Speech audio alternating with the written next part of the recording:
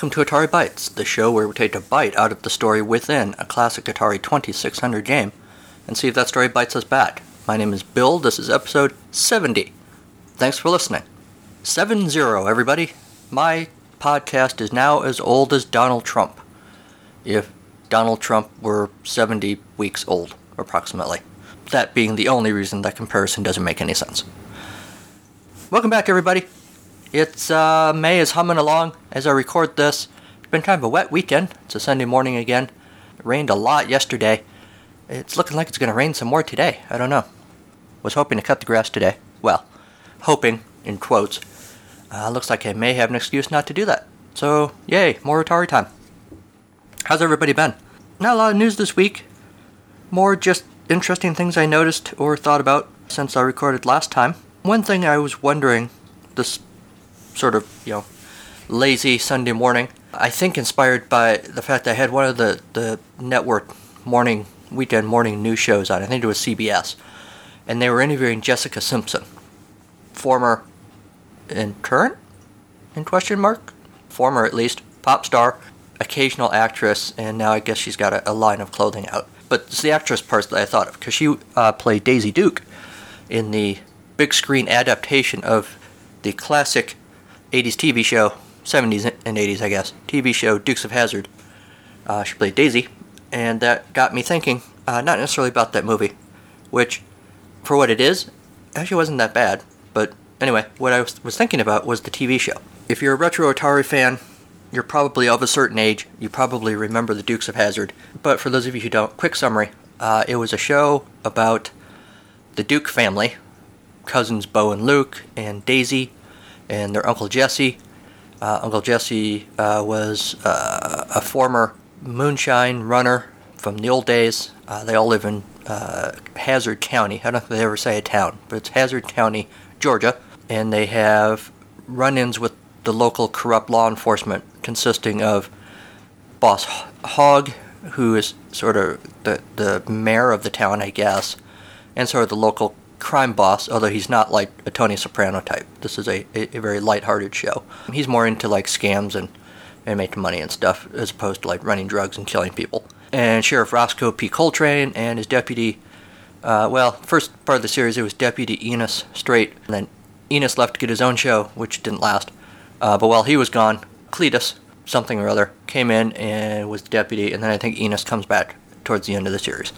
And they have, every episode is basically Bo and Luke driving around really fast in their orange Dodge Charger called the General Lee, and the sheriff chasing them because the boys are trying to foil whatever scheme Boss Hogg has going on in that particular episode. So, I was thinking about this morning, inspired by Jessica Simpson, and I got to wonder, would a show like that, a TV show like that, work on TV now?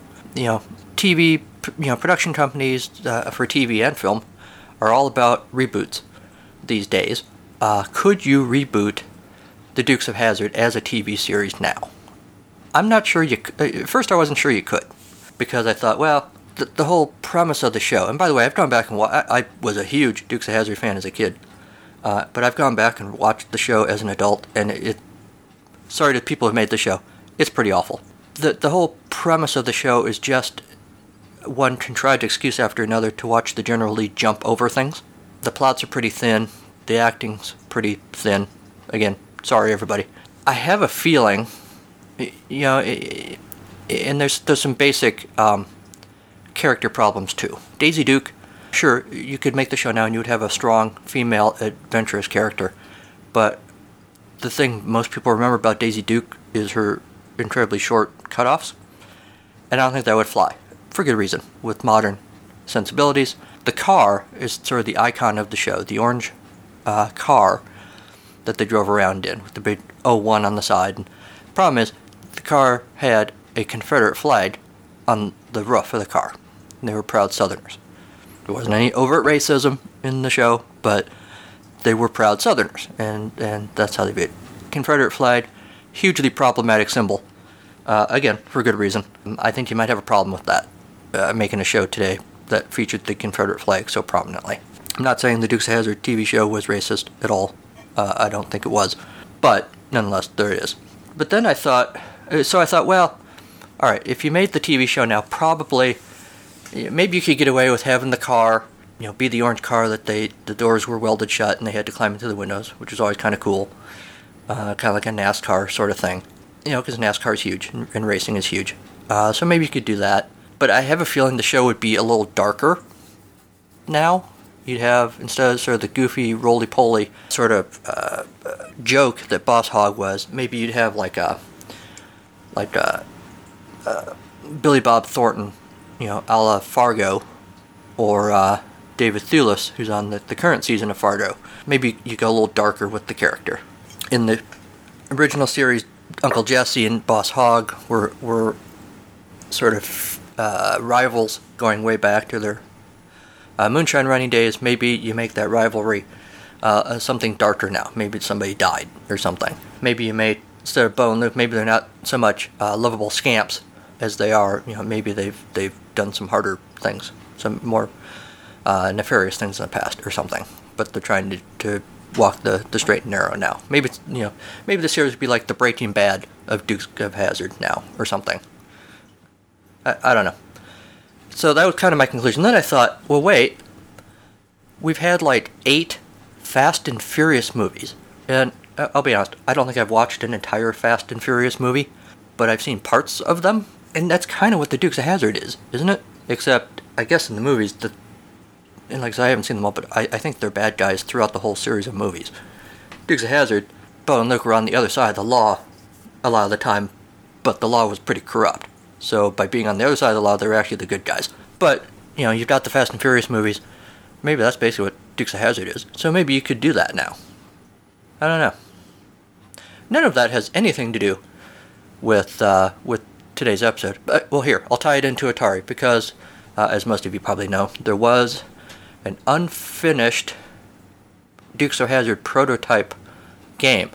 At least one of the other podcasts, maybe Ferg has talked about that on his series, on his podcast. I think at least he has done, and I'm sure some of the other podcasters have done it too.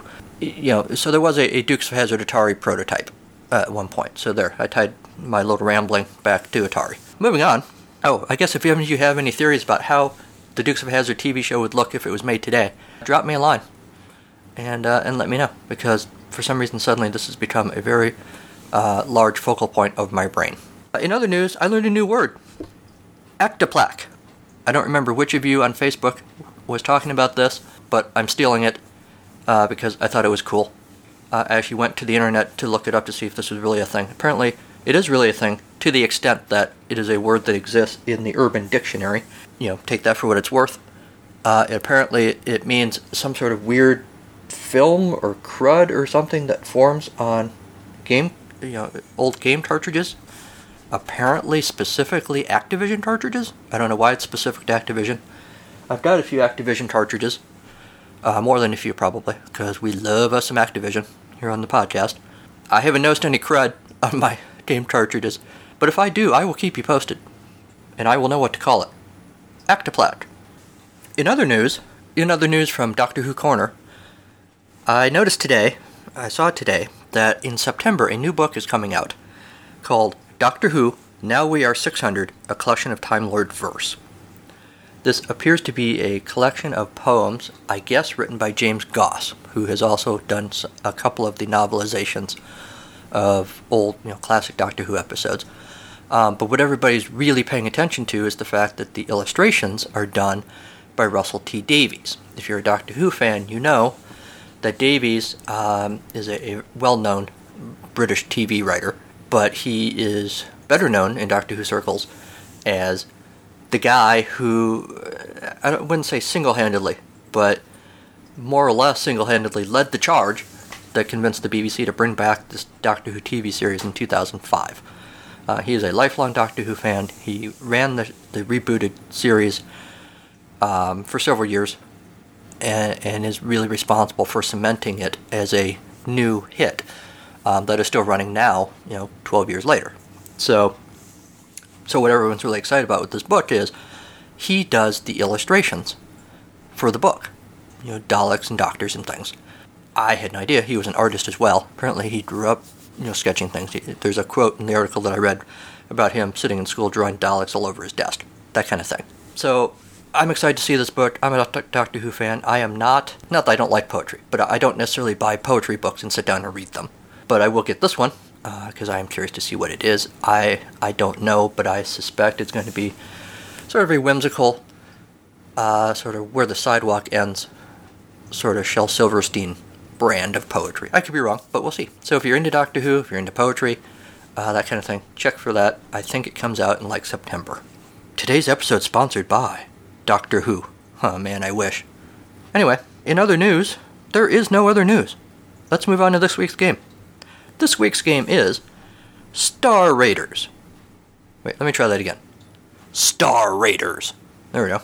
An Atari game from 1982. The thing everybody remembers about Star Raiders, to the extent that you remember anything about Star Raiders, is that to play it, you also had to buy a video touchpad that came with a little overlay for the Star Raiders game. I guess you could use the video touchpad for other things too.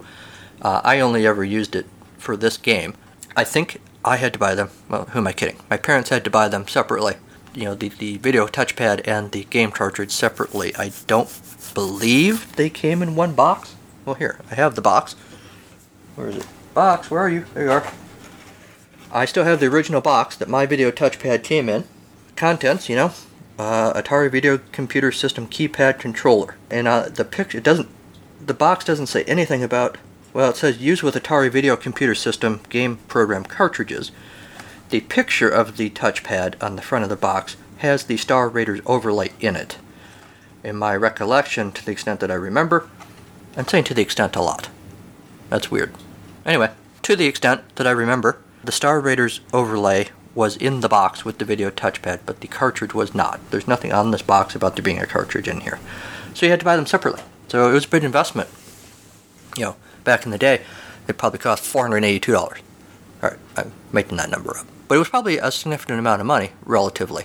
But I did. I was excited by the idea of this Atari game where you needed this extra peripheral to play it, and it was just exotic and cool and whatever. But we'll get to that in a minute. A lot of you probably know about Star Raiders. If you don't, though, you'll be happy to be informed or to recall that the game manual gives us a little story. We love it when the game manual gives us a little story to key off of, mostly because it means I don't have to do as much work. So, sit back, relax, pour yourself a cocktail, unless it's the middle of the morning, in which case that might signify that you have a problem. Unless you work nights, and you're just getting off work now, so by all means, drink up. Please drink responsibly. Alright, here's then the setup for Star Raiders. Destroy the Krylons. Avenge the doomed planet. With Commander Champion and Lee San O'Rourke in the Starfighter, you're on the trail of the Krylon invaders. You've taken an oath to destroy the Krylons and avenge the doomed planet. Okay, I'm going to stop there for a second.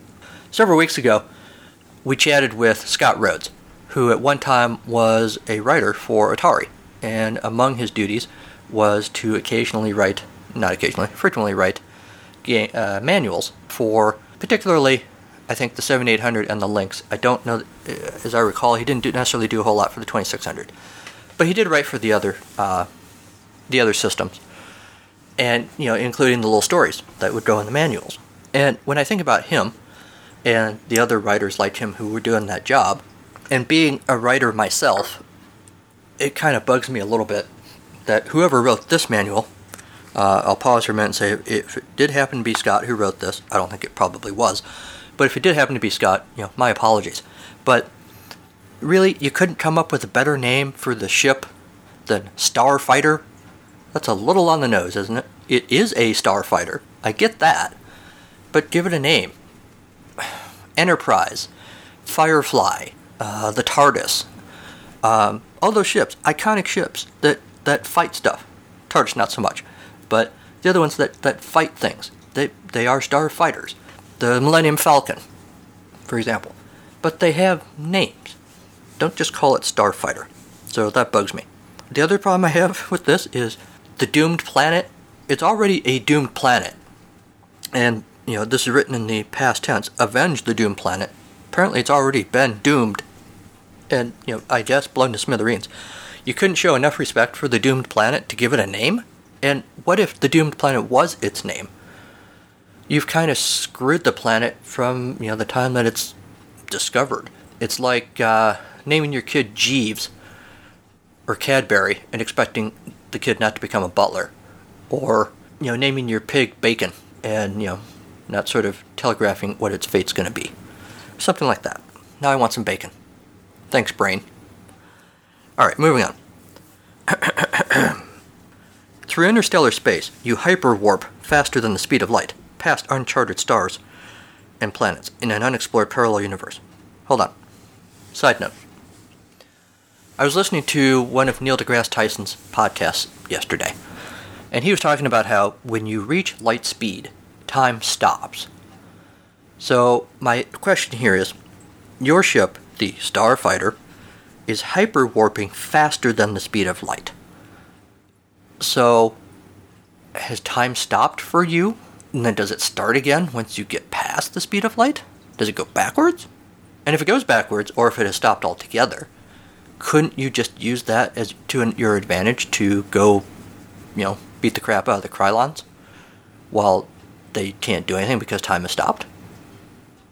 I don't know. Send me your theories. Let me know what you think. Back to the story. Watch out! You nearly collided with an asteroid. Run into an asteroid at this speed and pow! You're space dust. Good thing the Starfighter's protective shields are on. Check the Krylon's position on your galactic map. Looks like they're heading for your starbase. Given half a chance, they'll destroy it to keep you from recharging and repairing the Starfighter. Their ships are fast, but you can hyperwarp anywhere in the galaxy in an instant, if your energy supply holds out. It's a duel to the death. Will you succeed in destroying the Krylons before they wipe out the starbase? Will the Starfighter perish like the doomed planet? Or will you complete your mission and return a hero?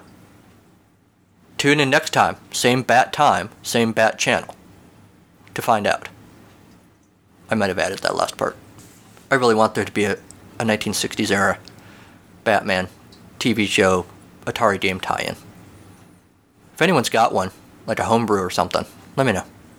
Alright, so that's the backstory, right? Your Commander Champion, or maybe your Lisan or Rourke, one or the other, chasing the Krylons in your Starfighter to avenge the destruction of the doomed planet. Another little flaw I see in their little story here. They're talking about how you're trying to save the galaxy and avenge this planet and whatnot, but they sort of throw in this line about how you're moving faster than the speed of light past uncharted stars and planets in an unexplored parallel universe. So are you in this other parallel universe? And why, exactly? Why can't it be your own universe? What difference does this make for the game? They never really explore why this makes a difference. Why is it... A parallel universe is a big deal. It should be a... If you're going to throw it out there, it needs to be a significant plot point. That's not just a throwaway detail. The number of planets in the galaxy is a throwaway detail, perhaps. Maybe even which galaxy it is. Like, Star Wars, all we know is that it's a galaxy far, far away. We don't know where or what the name of the galaxy is or anything. We don't really care. But if you said, Star Wars is in a parallel universe, that's a big deal. Why is it a parallel universe, and what's different about it than this universe? So I feel like Star Raiders let me down on that point, too. Alright. So for the gameplay, your mission, first of all, is to destroy all the Krylon warships, obviously, and save the starbase. Right? You gotta protect the starbase. If you can't do that, you at least have to wipe out all the Krylon ships before the Starfighter is destroyed. If you run out of energy or take a hit with your protective shields off, the Starfighter blows up, as I discovered over and over and over again when I was playing the game today. The Krylons take over the galaxy and the game ends. If you complete your mission and destroy all the Krylons, the Atari Force computer evaluates your performance and assigns you a new rank, based on mission skill level, the amount of energy remaining, the number of visits to the starbase for energy and repairs. The mission skill level and energy are shown on the control panel, figure 1. Here you go. Got it? Can you see in the back? Alright. At the start of the game. T10 means that at skill level 10, there are 10 targets. The higher the skill level, the more targets, and the harder it is to survive. Start at level 10 and work your way up to 40. See section 6 for descriptions of the mission skill levels. Once the game starts, the T counter keeps track of targets remaining. The higher the skill level, the more energy units you start with. If you run low on energy, you can recharge at the starbase, assuming Krylon hasn't destroyed it, and you have enough energy to get there. When you hit the reset button, the first thing you see is the forward view from the front of the Starfighter, and the computer signals game start with 3 tones and automatically turns on the protective shields and attack computer. I think I mentioned in the field report, I dig how the game starts, how the game looks when it starts. The Starfield is pretty cool looking. I like those little tones. I like that as a way to start the game. It feels like you're really jumping into a space adventure. So, good on you, Atari. Shields keep the Starfighter from being destroyed by Krylon, photon torpedoes, and asteroids, but they do not protect it against damage. When shields are on, space appears blue. When they're off, space appears black. Oh, wait a minute. That's what I was doing wrong. I don't think I was actually turning the shields on. But wait, I thought they said the shields are on automatically when you start the game. Because I don't remember the stars ever being blue. Maybe I was doing something wrong. When the attack computer is on, the target marker appears in the middle of the screen. If your shields and attack computer are not on, move both difficulty switches to B. Wait, hold on. What are my difficulty switches on? Oh, well that would explain it. My difficulty switches are on A. Well, there you go. Silly me. Ha ha ha. You goofball, Bill. Each square on the galactic map represents a sector of interstellar space. The map shows you a little V-shaped thing that kind of looks like a spaceship. Those are the Krylon fighters. A little square thing that looks, to me, if my memory serves, vaguely like Yar. Actually, not Yar. The thing in Yar's Revenge that Yar is trying to get revenge against. This shows the location of the starbase. They call it an atom in this little description page here. Then you have the Starfighter's current position shown by a little blue bar, and the Starfighter's new position shown by a little red bar, which on my screen looked kind of like looked more brown, maybe reddish brown. There's a note out here actually that helpfully points out to you that colors may vary depending on the television control settings. Using your joystick, move the red bar to the sector occupied by the Krylons, and now press the hyperwarp button on the video touchpad to engage your hyperwarp engines. The blue bar, your current position, joins the red bar when you engage your hyperwarp engines. When hyperwarp is completed, the screen flashes red and the red alert sounds to warn you that Starfighter has entered enemy territory. Note, red alert also sounds when the enemy moves into a sector you are occupying. When you hear the red alert, press the 4-view button, key 1, to return to the forward view. Be prepared to engage the Krylons in battle. There are 3 different types of Krylons. There are the cruisers, which look like TIE fighters from Star Wars. There are the fighters, which to me looks like the hair on a Lego minifigure. And then the base stars, which is sort of I don't know what that is. It's a vaguely oval-shaped kind of thing, but blocky. Like in 1980s, because it is, like an early 1980s computer graphic of an oval. I'm getting a vibe like one of the treasures from Raiders of the Lost Ark, like not the Ankh, but one of the other ones. I don't know. A flying saucer, maybe, is what it kind of looks like. Anyway, just know that there's a thing called a base star. All 3 ships are designed for high-speed attacks and are more maneuverable than the Starfighter. Fighters and cruisers do not have protective shields. They can be destroyed with 1 hit. Base stars are protected by shields and can only be destroyed at close range. All Krylon ships carry deadly photon torpedoes capable of seriously damaging the Starfighter. At skill levels 30 and 40, Krylon pilots are especially good shots. When the enemy is visible in the forward view, the computer emits 3 short tones. Lock on your photon torpedoes and press the red button on your joystick to fire them. The Starfighter is equipped with twin torpedo tubes on the port and starboard sides. When the torpedoes are locked on, both tubes fire. Otherwise, only one tube fires. To hit targets at close range, aim below the target marker. The attack computer consists of the control panel, the target marker, and the attack computer. The color of the control panel indicates the position and range of the target. If the control panel turns black, the computer is damaged. The attack computer display tracks targets and locks on the photon torpedoes. The computer tracks 2 targets at a time. The dots shown in Figure 3, if you're following along, indicate the targets. Line up a dot in the center of the display to lock on the photon torpedoes. When lock-on occurs, the target marker changes from blue to red, and the computer emits a short, high-pitched tone. This is the best time to fire your photon torpedoes. Krylons move toward the starbase at a steady rate. The more ships there are, the slower they move. At T10, the Krylons move one sector approximately every 30 seconds. At T40, they move a sector approximately every 70 seconds. Unless you engage the hyperwarp engines, the starfighter follows the Krylons at the rate of one sector every 7 or 8 seconds. When the target marker turns blue and the control panel remains green, it's a sure sign the enemy has moved on. Check the galactic map and move the red bar into the new Krylon target sector. The Krylons will destroy the starbase 30 seconds after they occupy it unless you succeed in wiping them out. The computer indicates starbase destroyed with the same 3 tones to signal game start and end of game. After the base is destroyed, continue firing photon torpedoes at Krylons until you wipe them all out and complete your mission or the starfighter blows up. When only one Krylon target remains, the starfighter plunges into an asteroid belt. What?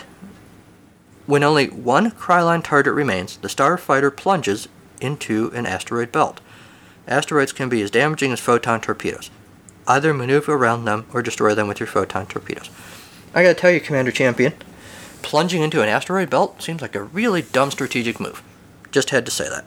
Every operation of the starfighter uses energy, as shown in the following table, and it gives a breakdown of how the energy units are consumed. The further you hyperwarp, the more energy it takes. A series of small jumps to a destination is better than one long jump. How much energy you're sucking up depends on which mission level you're at. When energy falls below 100 units, the computer automatically shuts off the target marker. Hyperwarp to the starbase and recharge immediately. If you have the energy to make it. Keep an eye on your energy gauge and never allow it to fall below the level required to hyperwarp to the starbase. When the starfighter is recharging, the screen flashes. When the ship is fully recharged, complete appears at the bottom of the screen. After recharging, enter the Krylon target sector and continue fighting. Recharging more than 7 times depletes the starbase and causes it to explode. Damaged or destroyed equipment is indicated on the control panel. One visit to the starbase repairs all damage.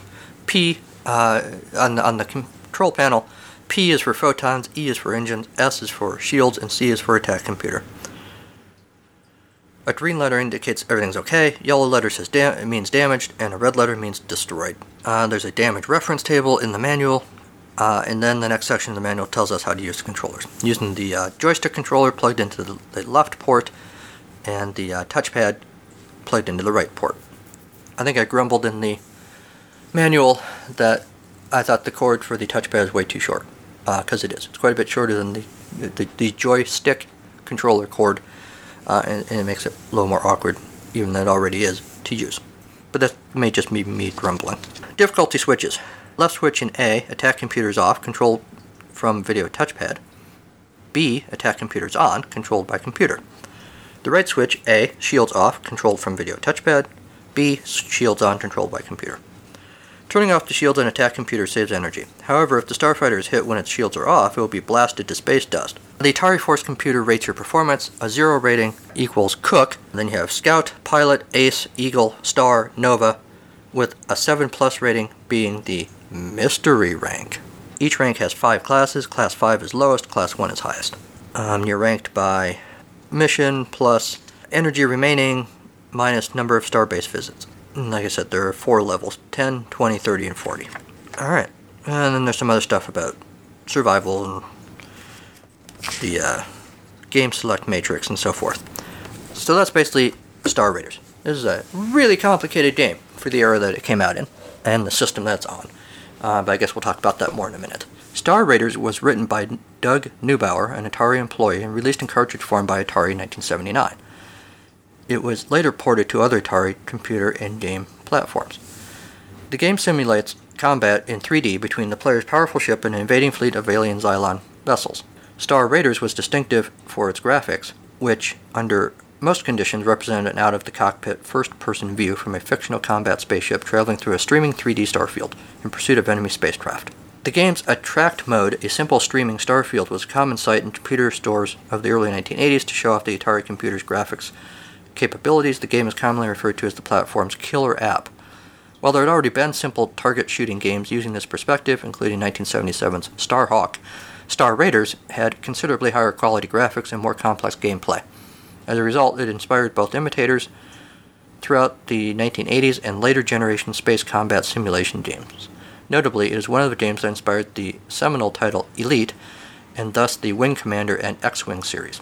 It is also in a string of first-person space shooters that appeared in the late 70s and were arguably predecessors of the later-seen first-person shooter genre. In 2007, Star Raiders was included as number 2 in a list of the 10 most important video games of all time, as compiled by Stanford University's History of Science and Technology collections. Like I said, the 8-bit version for Atari was in 79, the Atari 2600 was in September of 82, 5200 sometime in 82 also, and Atari ST looks like maybe in 1986. Wanting to make an action-oriented Star Trek-type game, Doug Neubauer designed Star Raiders in about 8 to 10 months while working for Atari. He left the company while the game was still a prototype to go work at Hewlett-Packard, and reported that it took him 6 months to reach the highest player level during development. Star Raiders was unusual at the time for Atari as it made relatively few game cartridges for its computer, with most being adaptations of Atari 2600 titles. While criticizing the violent gameplay after seeing a demonstration, Ted Nelson wrote, "The Atari machine is the most extraordinary computer graphics box ever made, and Star Raiders is its virtuoso demonstration game." Compute, in 1980, wrote that Star Raiders is incredibly exciting to play, and just about as much fun to watch. He praised the game's use of color and sound to alert the player and warned that this game is addictive. "This game is absolutely guaranteed to put calluses on your trigger finger," InfoWorld said. The magazine reported that Star Raiders' complexity encouraged cooperative gameplay, and that over 20 hours of grueling tests by a battery of ingenious children had proved that it was free of bugs. Byte magazine loved the game too, so did VisiCalc. Electronic Games said that it is the game that, in the opinion of many, sells a lot of 400 computer systems, and has established the standards prospective software marketed will be trying to surpass over the next year or so. A bunch of other magazines raved about the game too, and all that leading up, as I mentioned earlier, to March 12, 2007, with the New York Times reporting that Star Raiders was named to a list of the 10 most important video games of all time, the so-called game canon. The Library of Congress took up a video game preservation proposal and began with the games from this list, including Star Raiders. The 2600 version was programmed by Karla Mininsky and released in 82, suffers somewhat due to the 2600's weaker graphics and sound capabilities. It shipped with a special keypad controller, the video touchpad, to take the place of the computer keyboard. Although the controller was designed to accept overlays for compatibility with multiple games, Star Wars was the only game to utilize it. In this version, the Xylons are renamed to Krylons. Oh, okay. That explains it. I think I mentioned earlier that I don't remember ever using the video touchpad for any other games, and I guess this would be why. The 2600 version was made available on Microsoft's Game Room service for its Xbox 360 console and Microsoft Windows, beginning on March 24, 2010, but was eventually pulled. The Atari ST version was designed and programmed by Robert Zidbel, with graphics and animation by Jerome Domerat, and released by Atari Corp. In 1986. It is a very different game in many ways, with more enemy ship types, different weapons, slower action, and a map featuring a triangular grid instead of a square one, which makes it much easier for the Xylon ships to surround starbases. Whoops. Star Raiders 2 was released in 1986 by Atari Corporation, but had no relationship to the original other than the name, and was in fact merely a rebranded game originally developed as a licensed tie-in for the movie The Last Starfighter. In 2015, Kevin Savitz, host of the Antic podcast, was contacted by former Atari programmer Eric Wilmunder. Wilmunder mentioned that he had been working on a true sequel to Star Raiders known as Star Raiders 2. Wilmunder joined Atari Inc. after working at Epyx, where he worked on Atari ports of their games, notably the various Temple of AFC series and Crush, Crumble, and Chomp. After working for a time with Chris Crawford, Wilmunder moved to a Citra team within the Coin-Op division that was working on games for the 8-bit, and had decided to make a sequel to Star Raiders. Star Raiders 2 was faithful to the original in gameplay, but made use of new 32 kilobyte cartridges, so that the game code could be expanded greatly over the original 8-bit or 8 kilobit version. And there's various other changes in the way the game looked because of this, because of the expanded game code. The main part of the game, Star Raiders 2, was completed by early 1984, but still needed polishing before release. But by this time, Atari was in disarray and undergoing a continual downsizing that Wilmunder described as sort of a minefield. You were going to work every day to see the latest crater. Another employee had been laid off. You were going to work every day to see the latest crater. Another employee that had been laid off. Eventually, it was his turn to be laid off, but he kept the development code with him when he left, continued to tweak it, and approached the new Atari Corp, once things had settled in the summer of '84.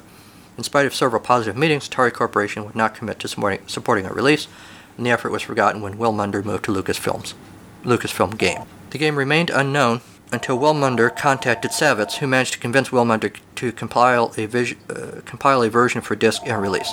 The game is in an untuned state, but functionally complete and completely playable. There have been a number of clones of Star Raiders, including Star Master, Space Spartans, and Space Attack. It inspired games like Elite and Wind Commander. Basically, it's got a huge lineage. So, there you go. That is Star Raiders. A way more influential game. Well, I can get why it's influential. I'll skip ahead to my review part for a minute. I find the game really hard to play. It looks great. I get why people think it's cool. I get why it inspired a lot of other games.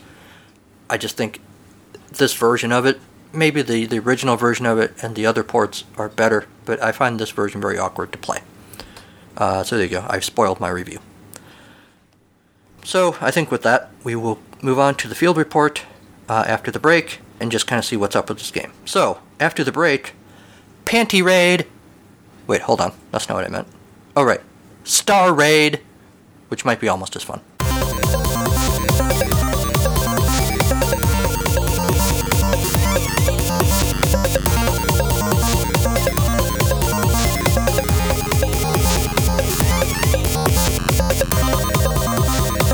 Are you ready for some space football?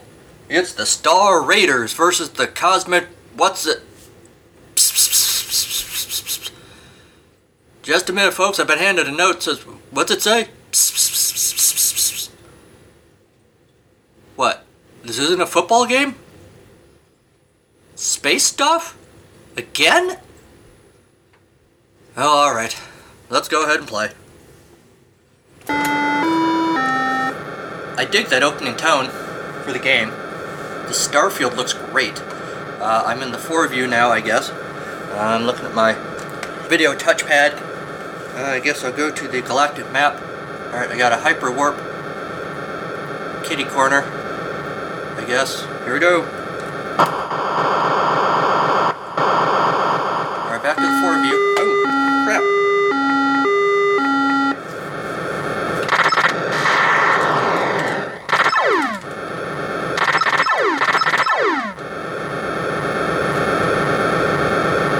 Readouts,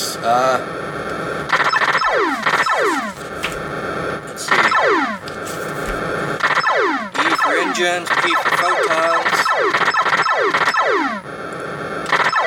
that computer, that sounded bad. Hey, hold still, and I've just been obliterated, do over.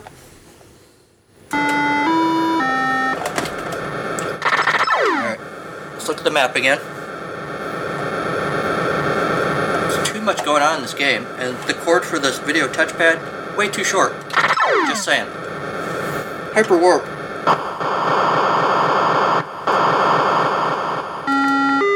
I know there's bad guys there, that's why I'm here.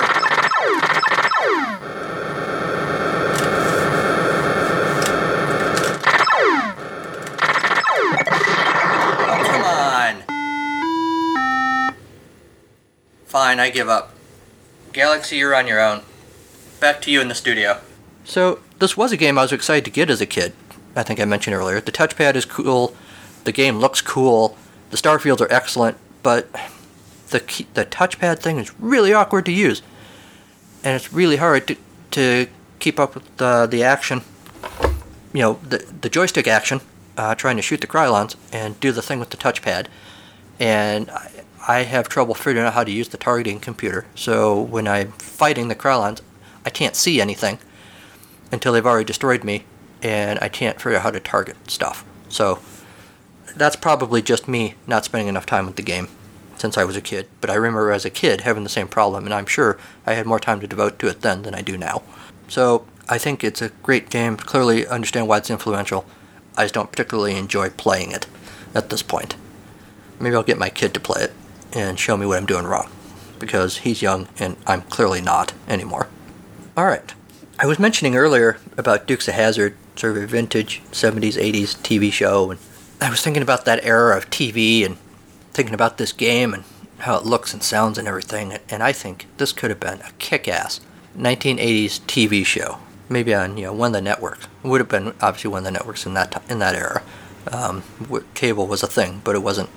They weren't doing a whole lot of original programming at that point. So I think maybe if Star Raiders was a network TV show in the early 80s, the promo would have gone something like this.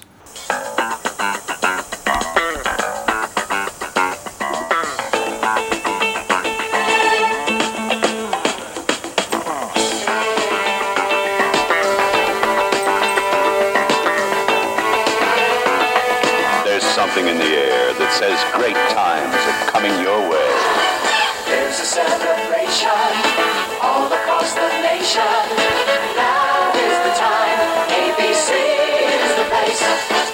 All your favorite places, lots of friendly faces. Now is the time.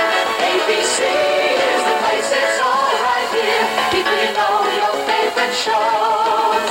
It's all right here on ABC this year. ABC. Everybody sharing, everybody caring. Now is the time. ABC is the place. It's all right here on ABC. ABC. ABC.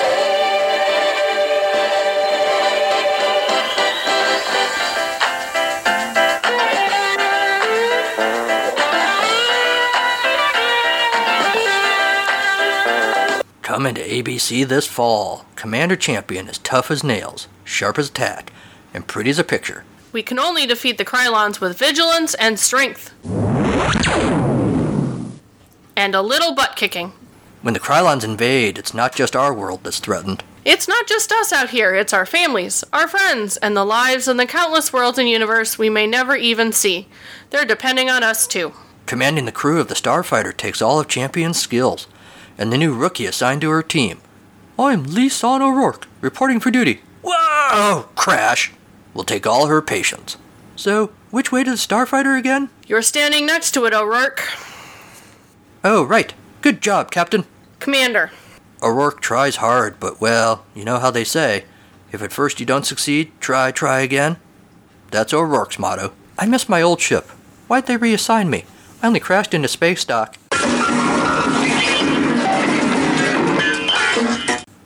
Twice. Okay, 3 times.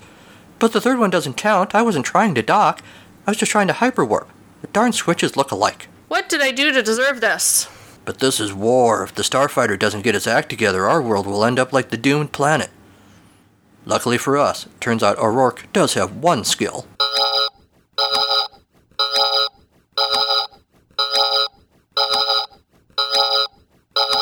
What's O'Rourke doing, Commander? I don't know. It's like she's absorbing the galactic map. She's practically climbing inside it. When I look at the map, it's like I know what's going to be on there before it's there. I kind of sense where things are going to be. Now, with this newfound advantage, the Starfighter might just have a chance to repel the Krylon attack. That's assuming O'Rourke doesn't get lost on the way to the bridge. That O'Rourke might just be the one to save this galaxy. If she doesn't destroy it first. That's Star Raiders, coming this fall to ABC. Wait, you know what? This show is so damn good, it might be too good for ABC. Hey, NBC, you want a crack at it? We're proud. Say it again. NBC. We're proud. We've got lots of style. Proud. We've got a lot to smile about. Proud. In a special way, we're gonna light your nights and fill your days. Make you dance, make you sing, fill you in on everything. We're proud to be, yeah. NBC. We're proud. We're gonna jump and shout. Proud. We're gonna really knock you out. Proud. Of a brand new friends and those you'd love to see again. Make you laugh, make you cry, make you see the reason why we're proud to be, yeah. NBC.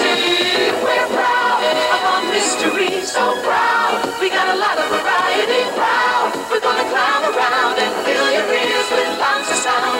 Spread our wings and show you things we sure got a lot. NBC proud as a peacock.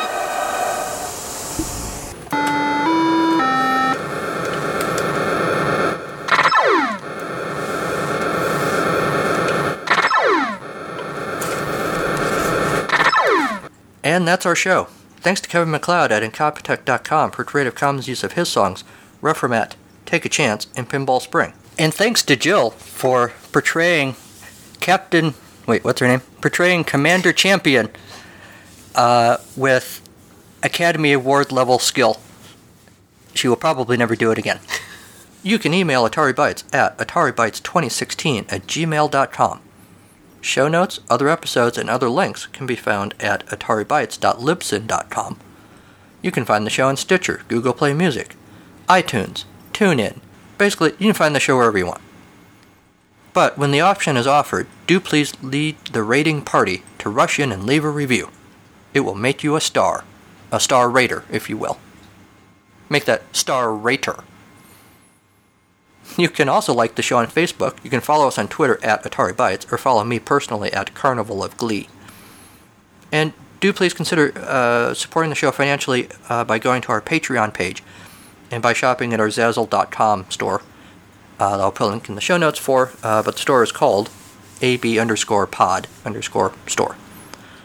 Also check out my other podcast, It's a Podcast, Charlie Brown, for all your Charlie Brown and Snoopy needs. A new episode of that show drops on the 15th of every month. Next time on Atari Bytes, Combat. So until next time, go play some old games. They've missed you.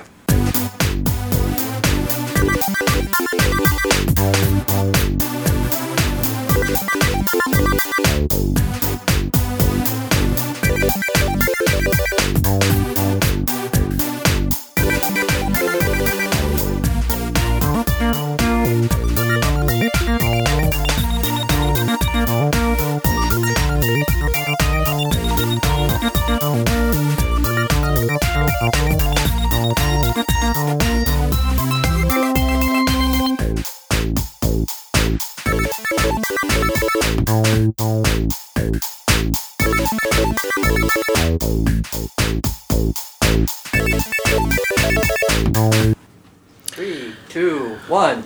It's not just us out here, it's our families, our friends, and the lives in all the countless worlds in the universe we may never even... I'm going to do that one over again. It's not just us out here, it's our families, our... Get out of the studio. Go away. I'll try not to fall down the stairs. Let's not. Take 3. That O'Rourke just...